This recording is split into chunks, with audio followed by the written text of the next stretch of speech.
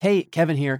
We at Philly Who are hard at work getting together the next Philly stories to share on this podcast. They'll be the first new ones that we share in over a year. We are so pumped to get those going. In the meantime, we are revisiting episodes that were our favorites from the first 3 years of this podcast. And today, we're going to revisit the story of Michelle Angela Ortiz, who tells the stories of Philly immigrants through art and through murals. Her story alone is absolutely riveting. And so I really hope that you enjoy Michelle's story here on Philly Who.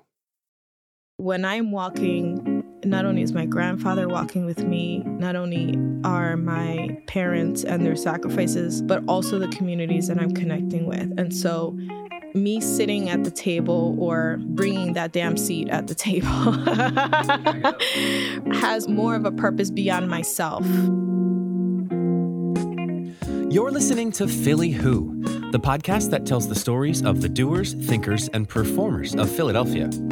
My name is Kevin Schmidlin, and today I'm chatting with Michelle Angela Ortiz, who's been pursuing public art for decades around Philly and around the world.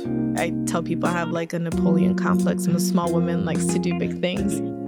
For one thing, Michelle makes murals.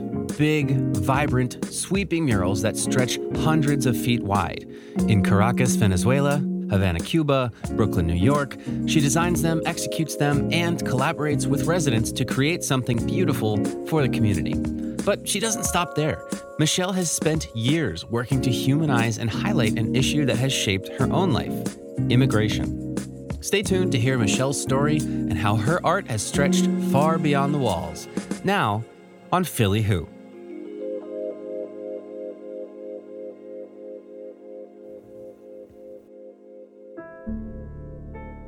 When you talk to Michelle, it very quickly becomes apparent that she is an artist.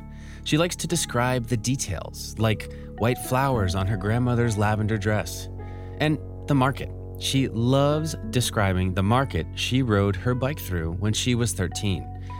Maybe she didn't realize it as a kid, but the 9th Street Market in South Philly, which is Michelle's home, would shape her perspective as an artist for years to come. I was born and raised in South Philadelphia, right by the 9th Street Market, or what people usually refer to as the Italian Market. I still live on the same block that I was born and raised, and actually own the home across the street from the house that I grew up on. Wow. I now have a 5-year-old who plays on the very same street that I played in as a child. Just visually seeing every morning going to school and now taking my son to school, I see the vendors setting up their stands. I see families walking also as frantically as I am to try to get to school on time. My mother is originally from Monpós, which is a small town in the state of Cartagena, or Departamento de Bolívar is how we refer to it. And her small town is actually a UNESCO heritage site. One of the many towns where the Magdalena River, which is the main, I would say, living, breathing artery of Colombia, runs through. And it also has a market. My mother, as a child with my grandmother, they didn't have a stand, so they would have a table, flip it upside down, tie a rope to the edge, load all the food, and carry it to the river and the market. And my grandmother, she... Maria Dionisia Navarro, we called her Mama Icha. She has passed away now, but lived in Colombia for 60 years of her life in Monpós. And then at age 60, she decided to come to be with us in Philadelphia. Wow. So I remember being 3 years old and looking up at this beautiful, large, brown woman and just being in awe of her presence. I still remember vividly the white flowers on her lavender dress. My father is from Puerto Rico. And both my parents, when they were young teenagers, they didn't have a lot of resources. They were dealing with poverty. They were dealing with lack of educational and job opportunities. And so that led them to immigrate. So my grandfather eventually did come to live with us. And also, so my father's father and my mother's mother. So 7 people in a small South Philly row home. Plus, we had a dog named Bella who was half Chow Chow, half German Shepherd with a half pink and purple tongue, who was totally bilingual from our perspective. Right. When my parents arrived on that block, it was in 1973, 74. My mother actually worked for the Giordano's family, Paul and Frances Giordano. My mother was able to meet Frances, who was the grandmom, and she was tough. You know, she had 13 kids, according to what her grandchildren tell me and what my mother tells me. My mother said that she was lucky that the grandmother actually liked her. Yeah. But, you know, my mom, as someone who went from one market in Montpos to find in another city, in another country, to find a home near a place that was familiar to her. So what I find in the market is this kind of really common story of just immigrant families trying to find a place and a better life for their children. And I think that the market has remained, but it's taken a huge toll. I say also that for the Italian vendor that had produce, their dream for their child, for some of them, was not for them to do the same work, right? So it's this connection to the American dream, quotations, right? That you become a professional, you become a lawyer, you become an accountant.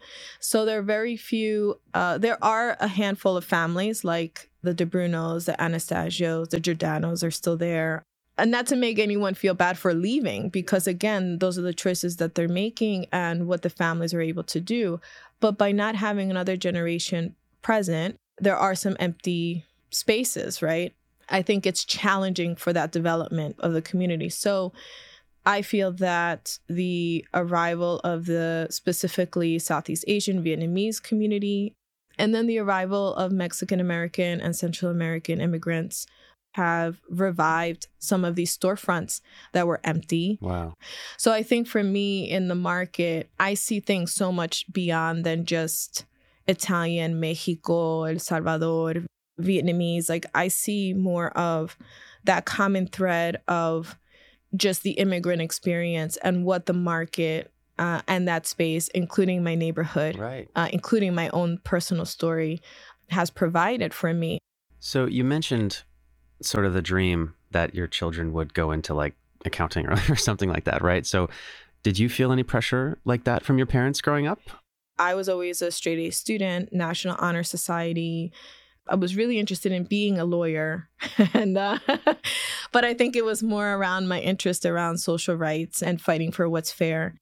Age 7, my teachers began to mention to my mother that I had this knack for drawing and painting, and they encouraged her to put me in drawing classes. And at that time, it was really hard for her and expensive. And in terms of my parents, they really encouraged me to pursue my interest in art. Yeah. Actually say, okay, I'm going to study this. And I was supported, which is very rare because I have friends who are children of immigrants, right, and they were forced to kind of be like, no, you need to choose this degree or we're not going to support you.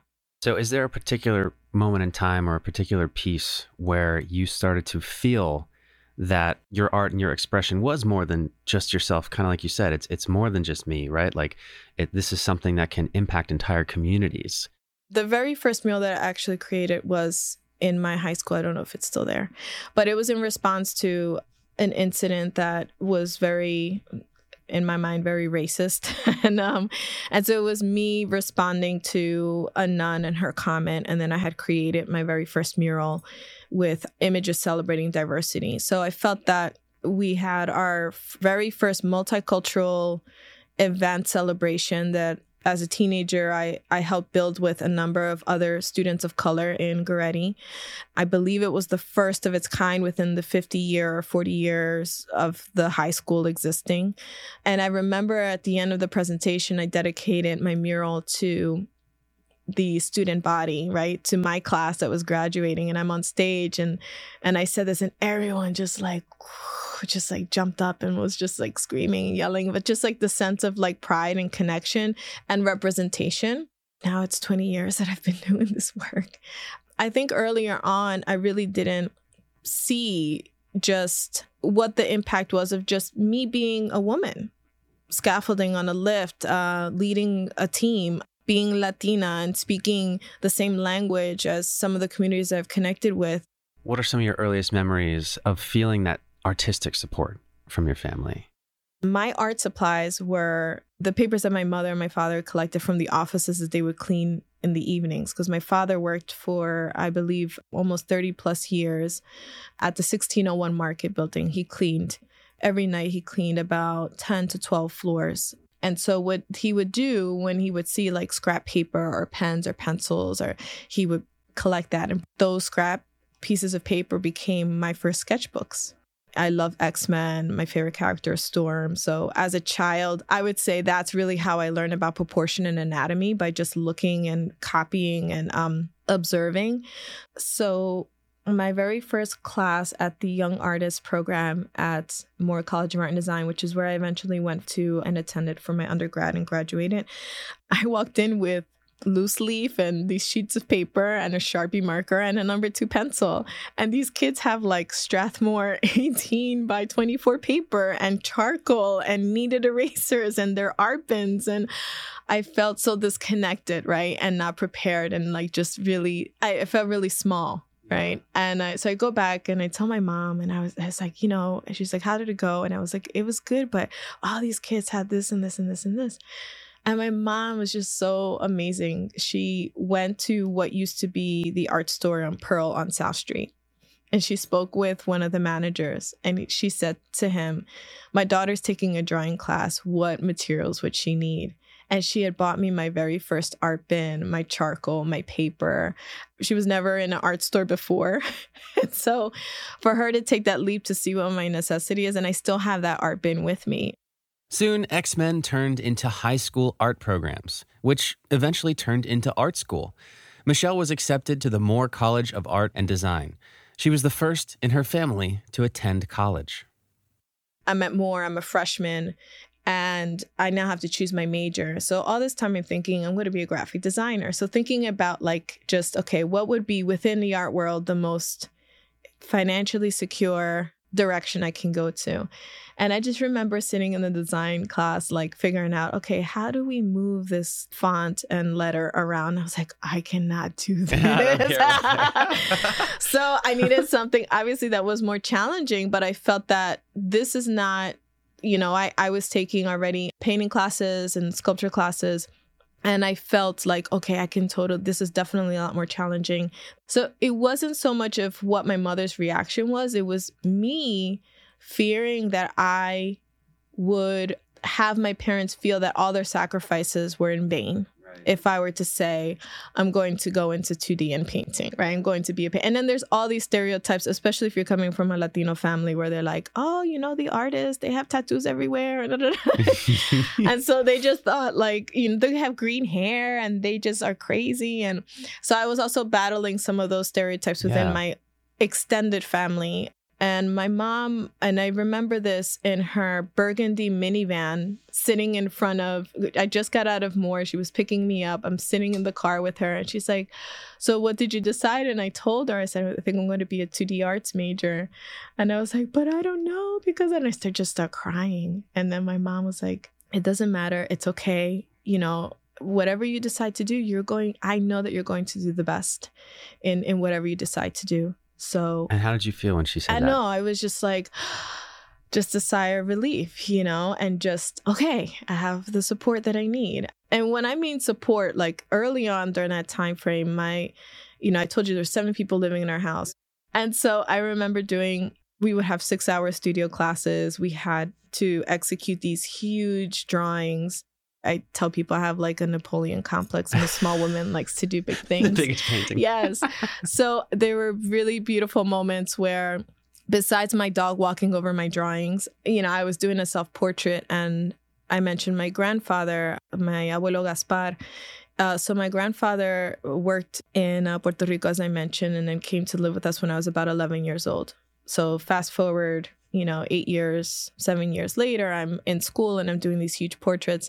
My grandfather was deaf, and he did not know how to read or write. So being an artist came really in handy because I could communicate with him through drawings, or both my mother and I communicated with him better than the rest of the other family members through signs that we would invent. It wouldn't be like the American Sign Language, but it would be something that we could understand each other. And so I remember moments of working really late, trying to finish like one of my huge portraits. And my grandfather would just be standing or sitting behind me watching me, right? And it was just such, like I get really emotional because I feel like he's still like one of my guardian angels. It's just such like precious moments, right? Because throughout my practice, when I talk about the presence and the support of my family, but also understanding the sacrifices that they've gone through. And my grandfather had experienced a lot of discrimination for not just being a worker, but also just because of his not being able to hear, being deaf. And so there are those moments that I really hold really dear, that I feel like my gift and skill as an artist, beyond the work that I've done in communities, just what a beautiful gift and connection, those special moments have been with my grandfather, but also I think with my family. I started out doing portraits and drawings of my family as a way to honor our stories, as a way to really mark us as part of this world that we exist in, right?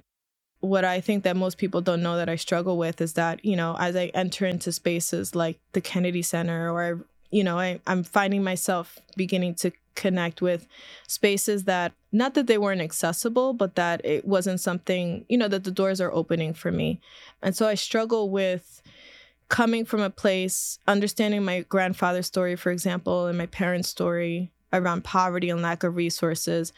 And where do I fit in a space that is exuding privilege and wealth, and in a way that I could tap into those resources to help the communities that I'm connecting with, or to bring awareness around the issues and to help the people who are on the line, like the activists and organizers that are doing this work.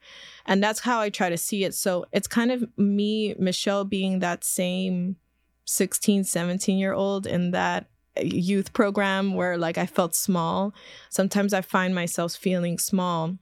And how I get over that is by thinking, okay, when I'm walking, not only is my grandfather walking with me, not only are my parents and their sacrifices and their struggle, they're walking with me, but also the communities that I'm connecting with. And so me sitting at the table, or bringing that damn seat at the table. Yeah. Drag it up. Right? Or busting open those doors has more of a purpose beyond myself, beyond than just me there. Eventually, Michelle started creating murals everywhere. In Fiji, Mexico, Venezuela, Honduras. She worked with hundreds of community members to design and craft images of hope, inspiration, and empowerment. And before long, she was using art not only to empower and encourage, but to fight. We'll travel with Michelle around the world right after this. Welcome back to Philly Who with Michelle Angela Ortiz. Now, at one point, Michelle was painting murals in her South Philly high school. Years later, she was doing the same thing, but a lot farther from home. In Argentina, I worked with a group of folks from Talleres Protegidos, which is a mental health facility that actually offers therapy for folks who are dealing with mental health issues through actually making things. So this beautiful facility has patients that come and still live in their communities. They're not interned in a mental health facility, but they come, and it is by the act of doing plus therapy that helps the neurons in connecting and helping them through that process.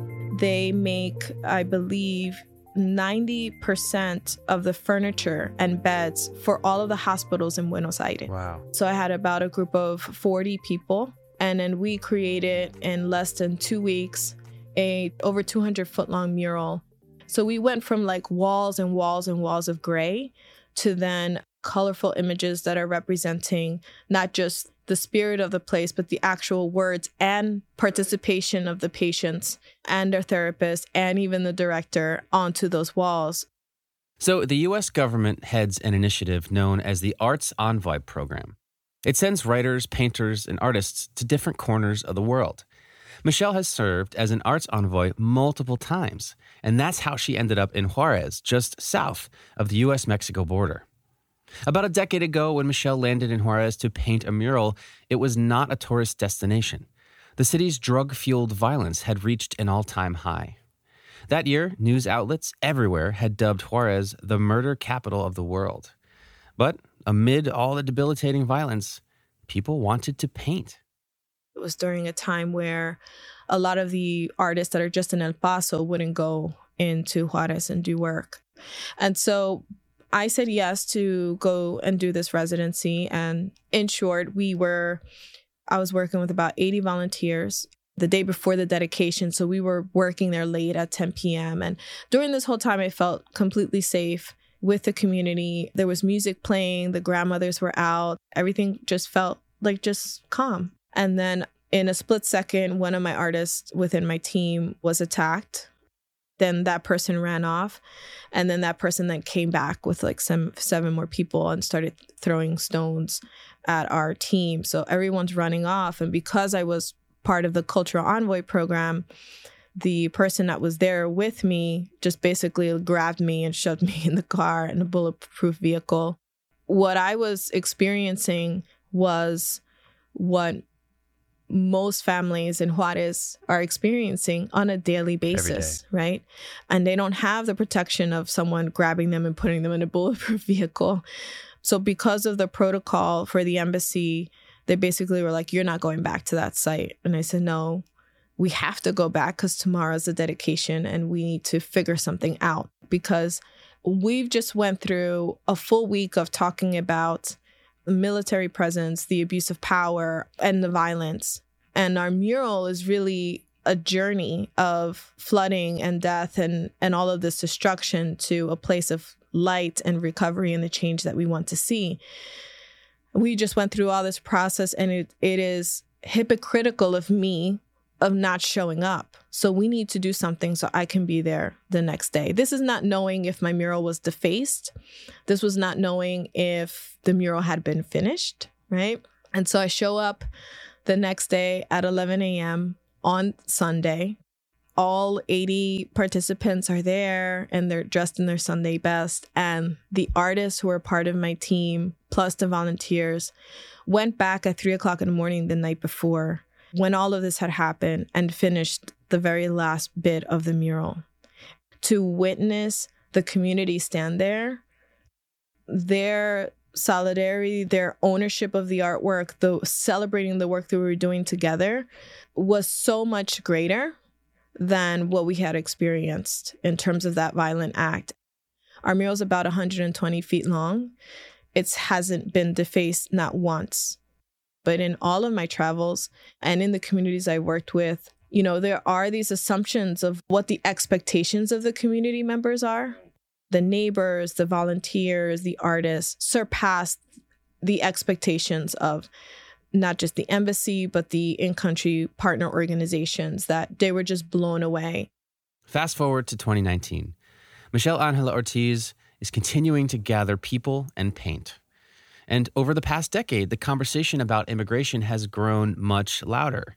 Deportations, detention centers, family separations. I feel connected to that as a child of immigrants, and also understand that the very same conditions in which people are deciding to cross a border, to cross a river, to risk their lives, is also based on the same premise of some of the conditions that my parents had dealt with, extreme poverty situations, and trying to build a new life at that time just for themselves and then eventually for their families. We are human beings risking our lives for our families and our future. Those are the words Michelle installed on the Philadelphia streets. The phrase stretched 90 feet wide, and anybody could see it, including the officers who worked immigration and customs enforcement. Michelle installed the words right below the ICE headquarters. It's the first point of detention for undocumented loved ones, family members. And so it also has jurisdiction in Pennsylvania, Delaware, New Jersey. It also has the highest number of non-criminal arrests, which makes it one of the most aggressive ICE facilities within the United States. So when we think about our city of Philadelphia, and we have images of Benjamin Franklin and Thomas Jefferson, we have our Liberty Bell, the Declaration of Independence, but we also are home to the ICE building that continues to detain and have people fall within the system of deportation that falls into the larger system of mass incarceration and the targeting of Black and brown communities falling into that system and profiting off of them. And so we created the piece in front of the 16th and Cowell Hill building, and specifically at the exit point where loved ones who are detained are then moved and transported to prisons or jails to continue their deportation proceedings or fighting against their deportation. In this phase one, I decided to focus on Philadelphia. As I mentioned, I worked directly with Juntos in identifying some family members, and then other family members referred me to others that were highlighted in the project. According to Philadelphia, if you're doing a work of art on a sidewalk, you would need the permission of the wall owner or the property owner. That would have been ICE. So in our case, I looked to the street. And so it was very important to have and I talk about this in terms of artist responsibility, because me and as an individual artist and as a U.S. citizen can take risk that families that are undocumented cannot, right? The risks are greater for them. To be able to have a space where the community could work with me in front of this building that represents fear to them, right? It was necessary that I would have the permissions from the city, the support from the mayor, support from the commissioner, to be able to do this safely without any of the participants being impacted. This is where the determination part comes around. I was not going to take no for an answer.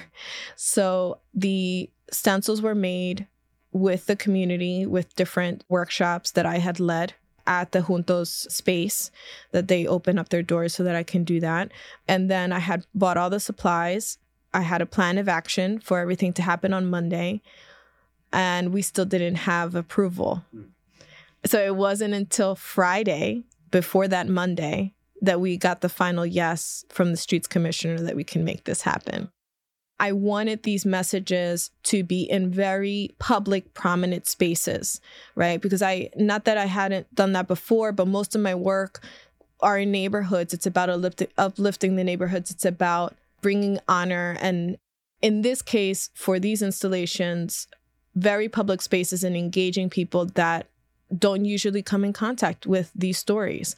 And so ICE, and I, for months, I would just walk through all these spaces. And so I knew for sure that the courtyard in Philadelphia, which marks the center of our city, with William Penn looming over, right? But it marks the center of our city and centering the story of Maria, representing, one of 50,000 undocumented people that we have in our city contributing to the livelihood of our city, at the center of our city, at the center of the conversation.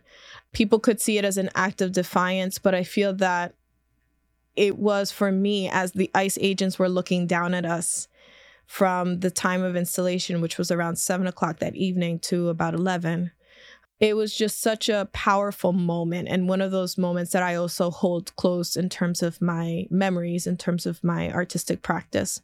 What was powerful about it? It was powerful because, as I had mentioned, the families see that space as a place of fear, a place of the risk of being separated from their families, or a memory of being detained there and being out and now still fighting. So I think that even the mere presence of the families and seeing children run and play around us as we were trying to figure out the placement of the pieces, I wouldn't have been able to lay down those words because of the scale. It was a 90-foot long stencil without all of the hands that were placed on that stencil. So I was not just managing below, but I also was running up to the garage that's across the street and looking from above and managing the groups.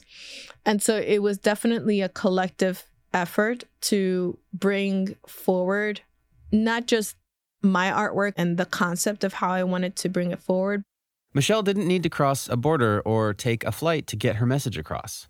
The thing she really wanted to fight was just a couple hours away in Leesport, Pennsylvania, Berks County.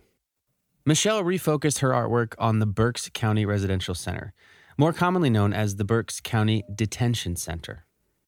This detention center, which is about an hour and 45 minutes, is in Berks County. It's a county-run family prison that has detained children as young as 2 weeks old and continues to detain children and their parents to this day. Also, a laundry list of human rights abuses that include medical neglect and institutional rape, labor rights abuses. So one of your more recent projects is a documentary about many of the mothers and children that have been held at the Berks Family Detention Center for some close to 2 years. Exactly. Yeah. How was expressing this through the art form of film different than your previous works? So this documentary, Las Madres de Berks, is actually my third short doc. Okay. So I think of myself as an artist that uses my skill sets as a way to advocate for the people who are on the ground and doing this work.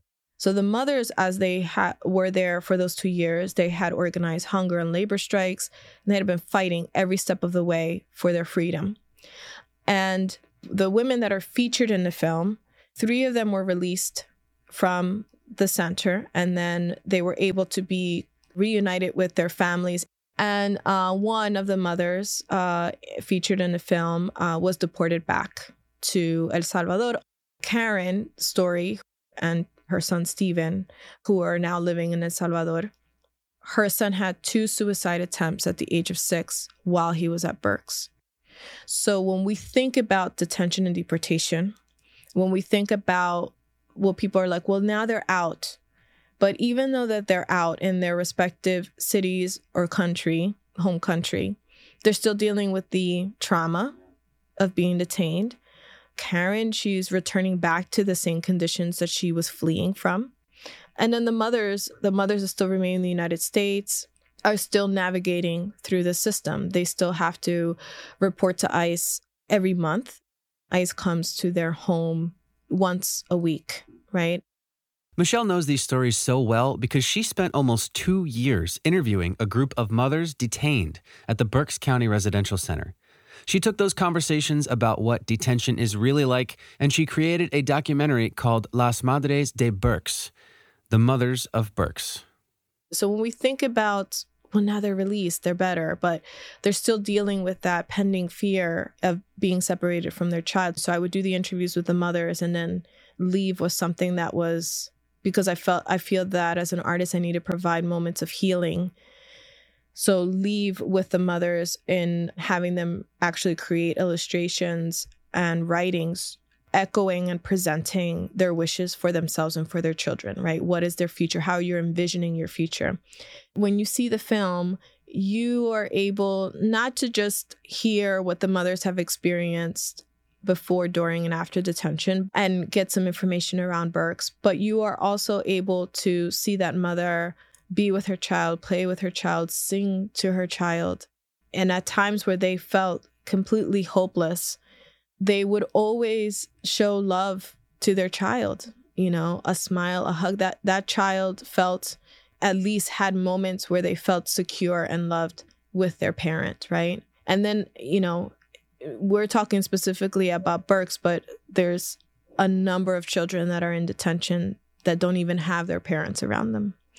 And that's why I feel it's so urgent for us to continue to share these stories. But with the Las Madres de Berks, it's also about showcasing their power and their resilience. They're victims of the system, but it is incredibly important that through the film, we get to hear them, we get to see them, we get to hear their side of the story, which is not often, again, presented. And then we are able to feel these emotions that go beyond. What I tell people is that I hope that all of us as children have a sense and a memory of what it means to feel loved and feel safe. We will do anything for our children. And so being able to make those emotional connections through the film that can only be accomplished through the mothers telling their story is helping people. We know what the facts are. Yeah. So I want people to feel that emotion and have that be combined with the facts. As Michelle mentioned, Berks County Residential Center remains open. Karen was deported back to El Salvador. In the fall of 2018, Governor Tom Wolf walked to work each morning and was greeted by one of Michelle's installations, blanketing the Capitol steps. Michelle created it as a reminder that Pennsylvania is home to one of the country's most controversial detention centers. It was a portrait of Karen and her son. If you like the show, be sure to subscribe and leave a rating wherever you get your podcasts. You can follow along on Twitter and Instagram at PodPhillyWho and join the email newsletter at podphillywho.com. Here's a very special thanks to Philly Who's patrons: Sam Schwartz, Josh Koppelman, Bob Moore, Alex Hillman, Vanessa Generelli, Ryan Fitzgerald, and Matt Glick. If you'd like to join them in supporting the show, you can do so at patreon.com/PhillyWho. Philly Who is a Q9 production. This episode was recorded in the Philly Who studio, powered by CIC, and was produced by me and Angela Gervasi, with associate production by Jackson Neal, editing by Max Graham, and artwork by Lauren Carhart. For Philly Who, my name is Kevin Schmidlin. Until next time.